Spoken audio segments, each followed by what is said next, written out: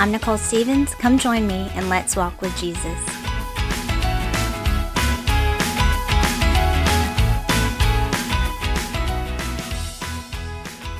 Hey, I hope everyone's Easter was wonderful. Ours was.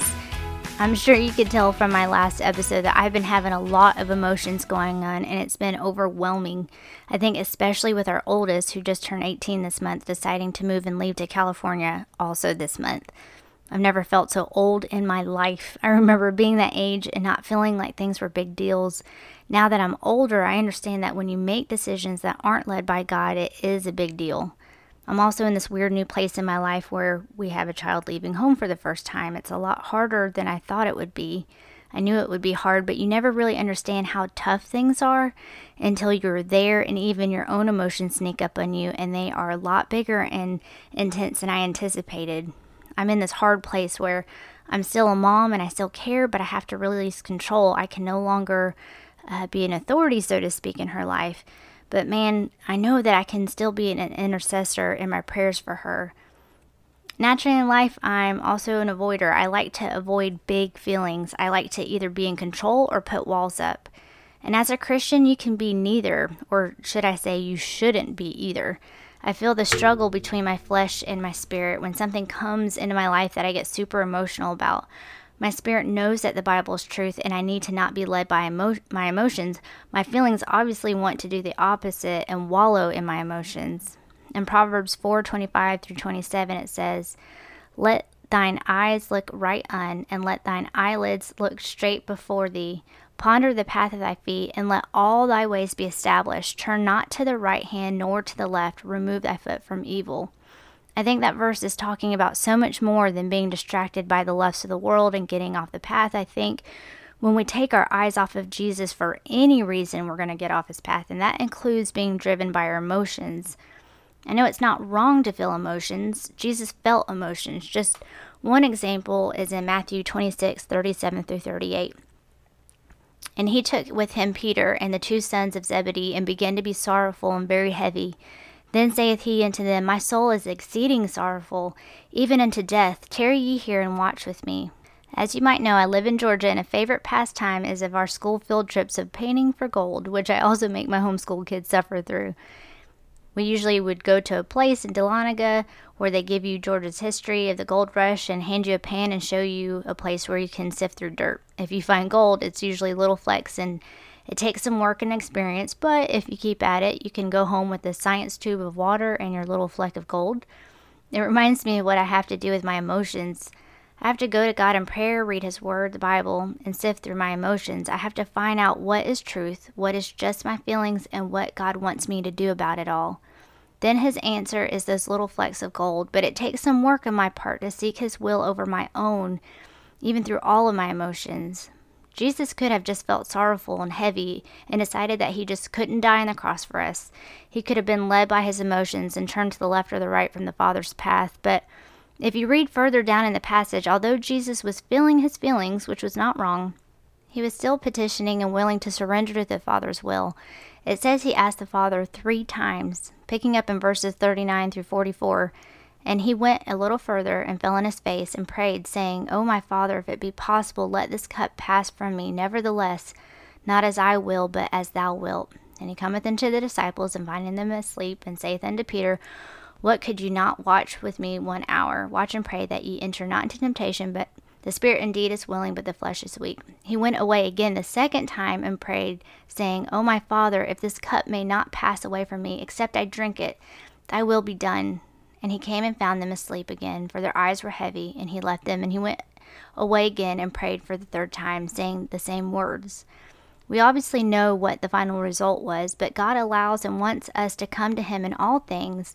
And if you read in Psalm, you will see David absolutely did. But when we come to God with our messy emotions, what is the point for us? Is it to change God's mind for our will to be done?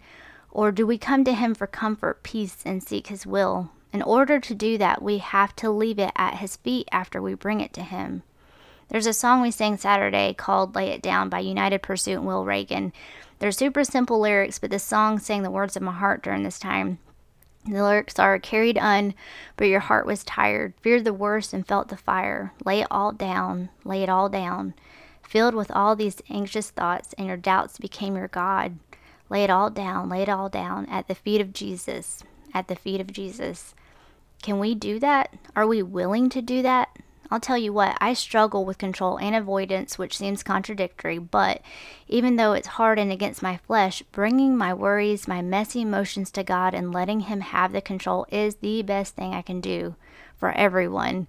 And letting Him have the control is acknowledging and wanting His will and His outcome. So I have to get it out of my head that I know best or that I can fix things. It's all God. I have to step out of the way and be willing to step out of the way. Another visual, and it's kind of weird, that I feel that God showed me is those airplane safety videos they make you watch when you're flying. When they say, when there isn't a lot of oxygen, the oxygen mask will drop. First put yours on, then assist the people next to you. Right now in my emotions, I am trying to fix everyone and everything else while I am running out of air and overwhelmed by my emotions. God and His Word are my oxygen. I have to get my needs met by Him first. But I think a lot of times when we are emotional and we feel overwhelmed, we tend to refuse to put our oxygen mask on because we're looking to the left and the right instead of fixing our eyes on Jesus. And doesn't that sound also like a good plan from the enemy? How perfect for Satan if we are so consumed by ourselves, wallowing and being led by our emotions that we completely run out of air and not only are ineffectual for God and others, but are unconscious ourselves. These verses comfort me and encourage me to go to God. Psalm 94:19, in the multitude of my thoughts within me, thy comforts delight my soul. Colossians 3:15 through 17, and let the peace of God rule in your hearts, to the which also ye are called in one body, and be ye thankful. Let the word of Christ dwell in you richly in all wisdom, teaching and admonishing one another in psalms and hymns and spiritual songs, singing with grace in your hearts to the Lord. And whatsoever you do in word or deed, do all in the name of the Lord Jesus, giving thanks to God and the Father by Him. And of course, Psalm 23, the Lord is my shepherd, I shall not want. He maketh me to lie down in green pastures. He leadeth me beside the still waters. He restoreth my soul. He leadeth me in the paths of righteousness for His name's sake. Yea, though I walk through the valley of the shadow of death, I will fear no evil, for Thou art with me. Thy rod and Thy staff, they comfort me. Thou preparest a table before me in the presence of mine enemies. Thou anointest my head with oil, my cup runneth over. Surely goodness and mercy shall follow me all the days of my life, and I will dwell in the house of the Lord forever. Also remember that hymn, turn your eyes upon Jesus. Look full in His wonderful face, and the things of earth will grow strangely dim in the light of His glory and grace. So, don't forget to put on your oxygen mask. Pan for God's truth and sift through your emotions as you bring them to Him. Ask and want His will and leave your burdens at His feet. Give Him the reins and don't try to yank them back. And I'll leave you with a quote from Charles Spurgeon. When you go through a trial, the sovereignty of God is the pillow upon which you lay your head. If you have any questions or prayer requests or would like a physical Bible, please feel free to email me at walkwithjesuspodcast@gmail.com, and I'll talk to y'all next Monday.